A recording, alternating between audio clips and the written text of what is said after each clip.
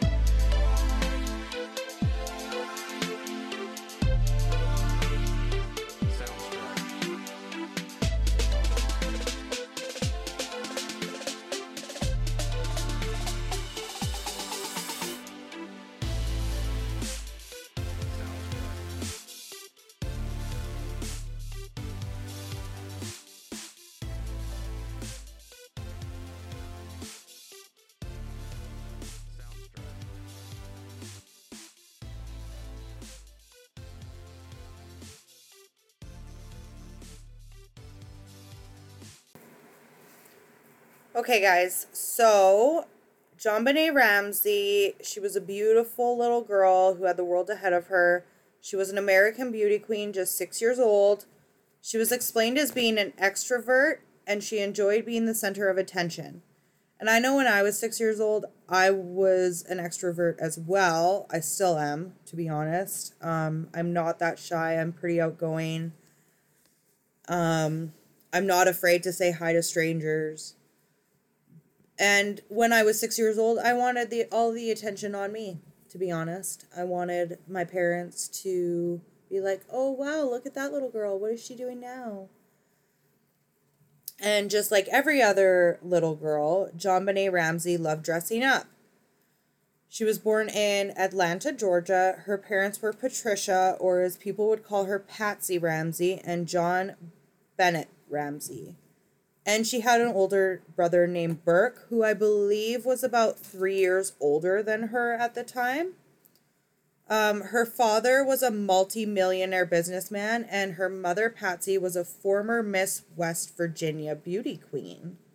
So that makes sense why her daughter was into beauty pageants, because we've all seen that show on TLC, where the moms are crazy into their daughters wanting to win these pageants. It's kind of sad, but oh well. If the kids like it, that's all that matters. In the early morning of December 16th, 1996, John and Patsy awoke to find their 6-year-old daughter missing from her bed. Patsy and John had woken up early that morning to prepare for a trip But when she went downstairs, she found the ransom note that was 3 pages long, you guys. Who has time to write a ransom note that is 3 pages long? Ain't nobody got time for that. Okay, so that's a red flag. She found the note on the staircase that demanded a ton of money for the safe return of the little girl. John pointed out that the amount of money was nearly identical to his Christmas bonus he received the prior year, which is strange. In the note, it also stated that her parents would receive a phone call from the supposed kidnapper the next day between 8 a.m. and 10 a.m. Her parents initially thought that she had been kidnapped during the night, which would give me a friggin' heart attack. I mean, to wake up thinking that your kid is asleep in their beds and then to find them missing and gone without a trace would frickin' terrify me. As it would any parent. It's heartbreaking. Despite the warning on the note not to involve police, she called police at 5:52 a.m. and she also called friends and family, who later turned up, and we will talk about that because that's a huge part in this case. 2 officers responded within 3 minutes. So they showed up at 5:55 and she called at 5:52. There had been no sign of forced entry to the house when officers arrived. So police arrive on scene. They start to look through the house, and an officer named Rick French went to the basement and came to a door that was secured by a wooden latch and did not open it. He just walked away. Where the little girl's body was ultimately found behind that door. French later explained that he was looking for an exit route used by the kidnapper, but because the door was secured, he didn't think to open it. Which I get it, that he didn't open it, because, I mean, if it's secured inside the house, then obviously the kidnapper or whoever did this didn't leave and then have somebody or magically, like Harry Potter shit, wave their wand and make the door lock behind them. Like, that's not possible. So he didn't think to open it. He got a lot of backlash for doing that. With the little girl still missing and cops looking around the house, John had made arrangements to pay the ransom note. The forensic team that had been dispatched to the Ramsey residence believed that the child had been kidnapped, so no precautions were made to prevent contamination of evidence. You guys. Friends and family came over to the house and picked up and cleaned surfaces in the kitchen, which you do not do. It doesn't matter if the child has been kidnapped or whatever's happening. You don't know. So why are you allowing people to come in and just do whatever the fuck they want? Sorry, this case gets me rattled, you guys. You don't do that. If anyone, which I'm sure all of us have because you're listening to a true crime documentary, have watched, you do not go into a murder scene or a kidnapping scene and start moving shit around and cleaning surfaces. So, that possibly destroyed evidence. The police made several mistakes in the initial investigation that compromised the evidence area. Jonbenet was initially presumed to be kidnapped, and no part of the house except for her room was cordoned off to prevent tampering of evidence. It's ridiculous. Even if,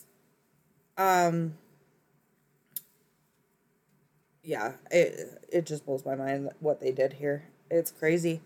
The parents were jointly questioned by police instead of being questioned separately, which we all know is not what you should be doing. The note stated that they would receive a phone call, so when 10 a.m. passed and there was no call, they were not sure what to do.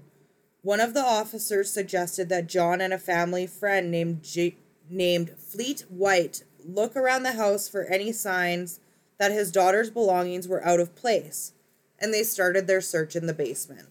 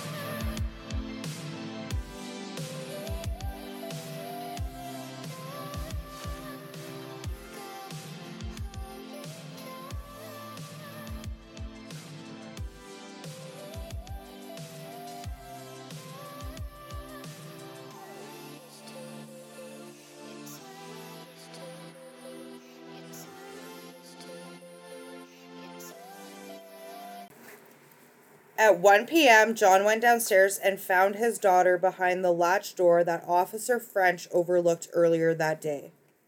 John Ramsey, in an interview with ABC News, said, "I knew instantly what I found.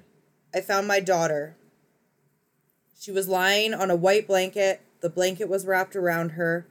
Her hands were tied above her head. She had tape over her mouth.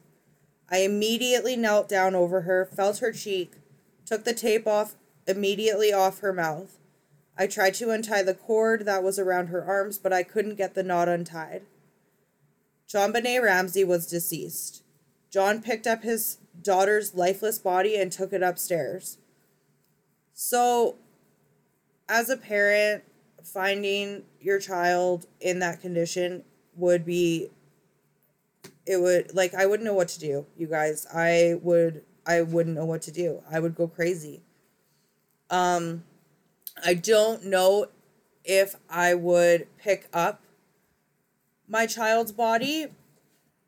Like, that it's a scene, so you shouldn't be touching anything because it's going to further contaminate, which is already contaminated by the friends and family and whoever else.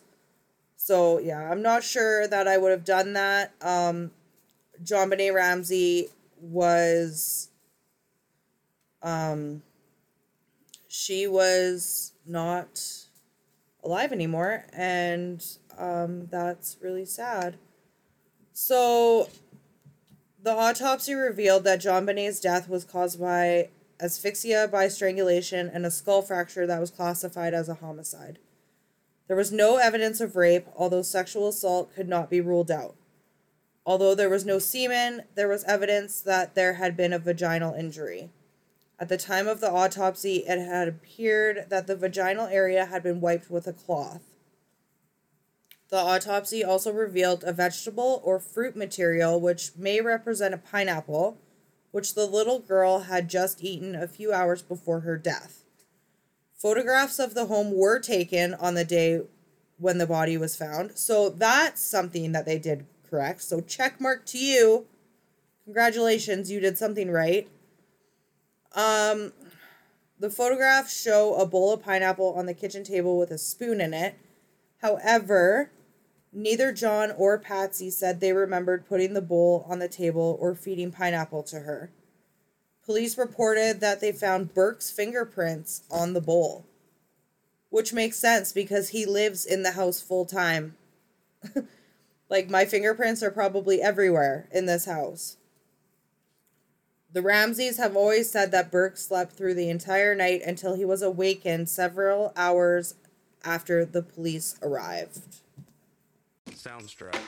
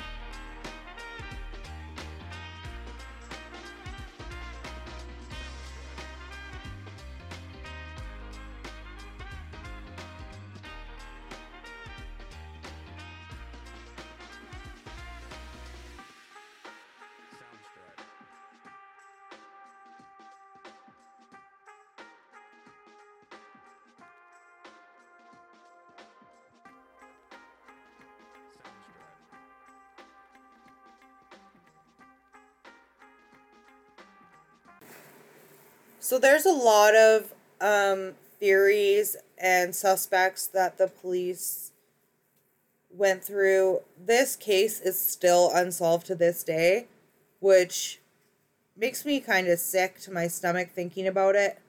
And you see a lot of that, actually. A lot of people and families that have to wait 30 years to find an answer about what happened to their loved one.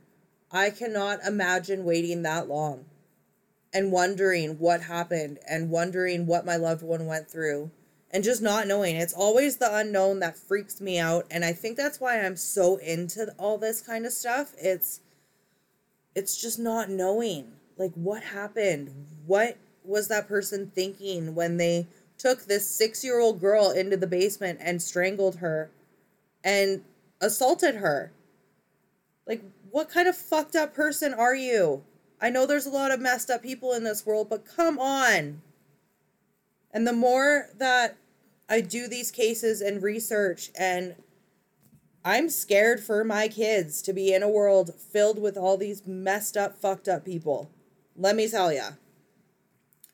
So, police initially concentrated upon the parents of JonBenet. According to Greg McCrary, I believe that's how you say it, a retired profiler with the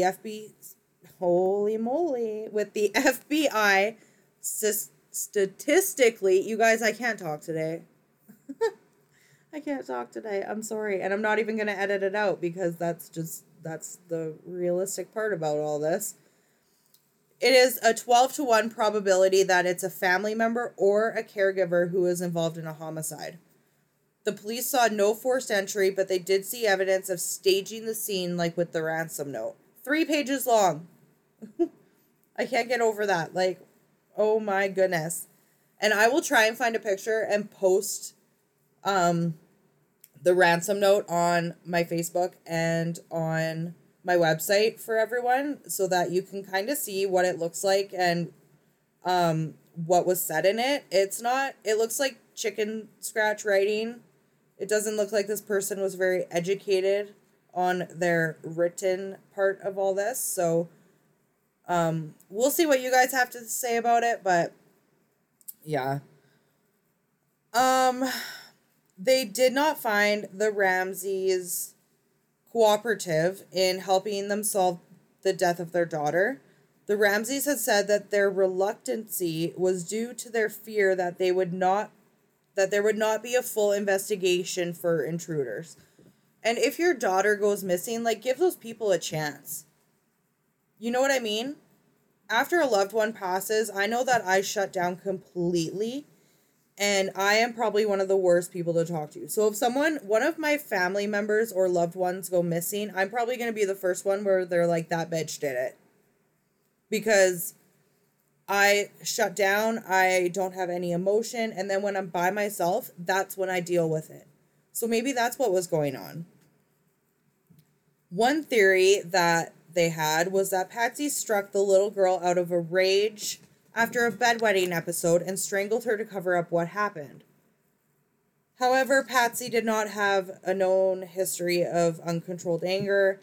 Burke later said that as children they did not get spanked, nothing of the sort, nothing close, nothing near laying a finger on them, let alone killing their child.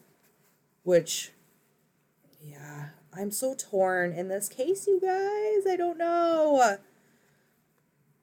Burke, who was 9 at the time of his sister's death, was interviewed by investigators at least 3 times. The police chief in 1998 said during an interview with a news reporter that Burke Ramsey was not involved in killing his sister. So a year later, in May 1999, they had to reiterate that he was not a suspect, and they never considered him one. But on a show broadcast on CBS on September 18th and 19th in 2016, this group had a theory that she stole a piece of pineapple from his bowl.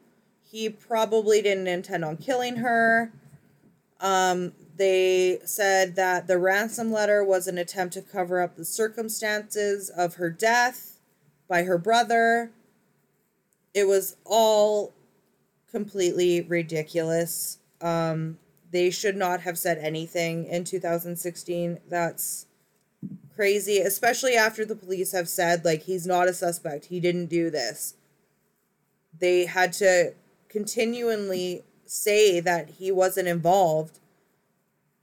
And years after, somebody came up with this theory that it was Burke. So, on behalf of Burke Ramsey, his counsel filed defamation lawsuits against CBS, the producers of the program, and several of its participants based on many of its claims. So Burke got that money, you guys. He was like, fuck you, I'm not putting up with it. I'm suing your ass. And good for him. Stand up for himself. That's what he should do. So there was another theory that it was an intruder. Now I'm more leaning against this. And I don't believe in, like, looking at pictures and doing research on this family. I don't believe that the Ramseys had anything to do with her death. I think she was very loved. She seemed to be a very happy-go-lucky child. So the police and the prosecutors followed leads for intruders, partly due to an unidentified boot mark left in the basement room where her body was found, which is a pretty good indication that somebody was in there. Smith assessed the evidence and concluded that an intruder had committed the crime. On the night the little girl was killed, there had been 2 windows that were left slightly open to allow for electrical cords to go outside for Christmas lights. There was a broken window and one unlocked door. Smith's theory was that someone entered the Ramsey home through the broken basement window, but the steel grate that covered the window had cobwebs on it, and it looked like the area had been undisturbed. But Smith believed that the intruder subdued Jonbenet using a stun gun and took her down to the basement. It was later determined that there had been more than 100 burglaries in the Ramseys neighborhood in the months before the murder, and there were 38 sex offenders living within a 3-kilometer radius of the Ramsey home. That is insane. 38 sex offenders within a 3-kilometer radius. That is crazy. That is so many. Oh, that's gross. That's just gross.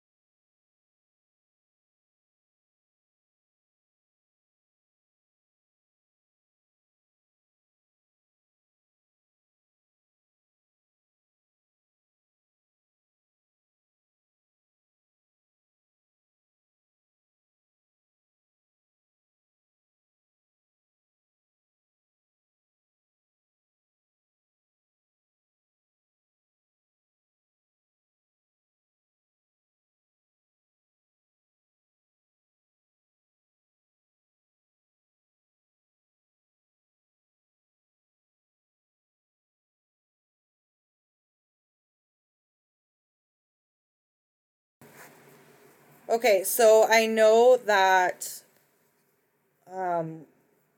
Lucille wanted to know what I thought of this case. I am completely confused. So on one hand, I'm like, I don't know. There was no forced entry. They have pretty good theories. Like, I can see somebody getting angry and covering up a murder. Yes. Can I see this family doing that? No. My heart is pulling me towards the intruder theory. I'm thinking that somebody obviously thought this process out. They wrote out the letter, then they went over to the house, they placed the letter, then they might have went into the kitchen or whatever. Maybe Burke left the pineapple bowl out on the kitchen table and Jonbenet found it and was like, hey, sweet, I get a free snack. I don't need anyone's help. And she took that pineapple, which was found later in the autopsy, and she probably got surprised by somebody, and then the horrific crime happened in the basement. I can see Smith's theory kind of being believable. I do think that maybe they didn't go through one of the windows just because of the cobwebs, and we all know that once we walk through a cobweb, we're sticky and it's all over us. So obviously, if they went through that window, there wouldn't be cobwebs. The area looked disturbed, but somebody was in that house. The unidentified boot mark left in the basement room where Jonbenet's body was found.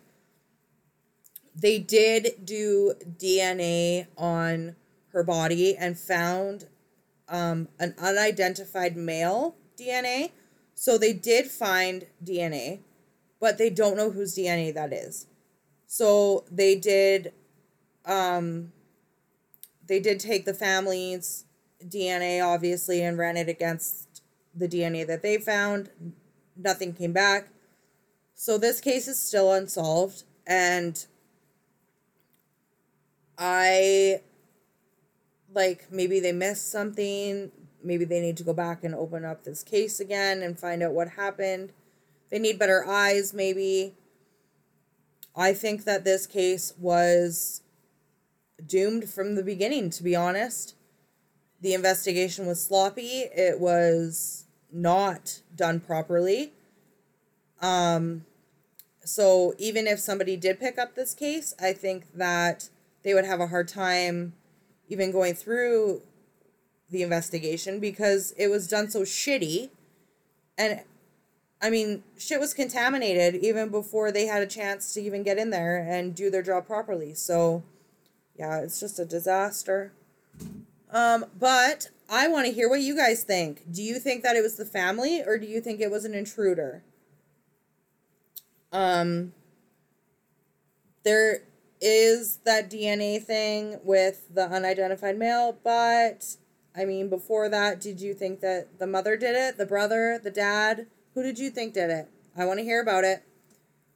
Well, you guys, thank you for listening and hanging out with me and going through this case. It's so sad. I just can't imagine being a parent and finding out that my child was a victim of a homicide. I don't know what I would do, you guys. I would go fucking nuts, I think. Oh, it's so sad. So my remorse goes out to their family and their friends and everything and everybody that had to go through this. It's so fucking horrible. Well, you guys, thank you for hanging out with me, and I hope that you come back and hang out with me again. Thank you. Bye.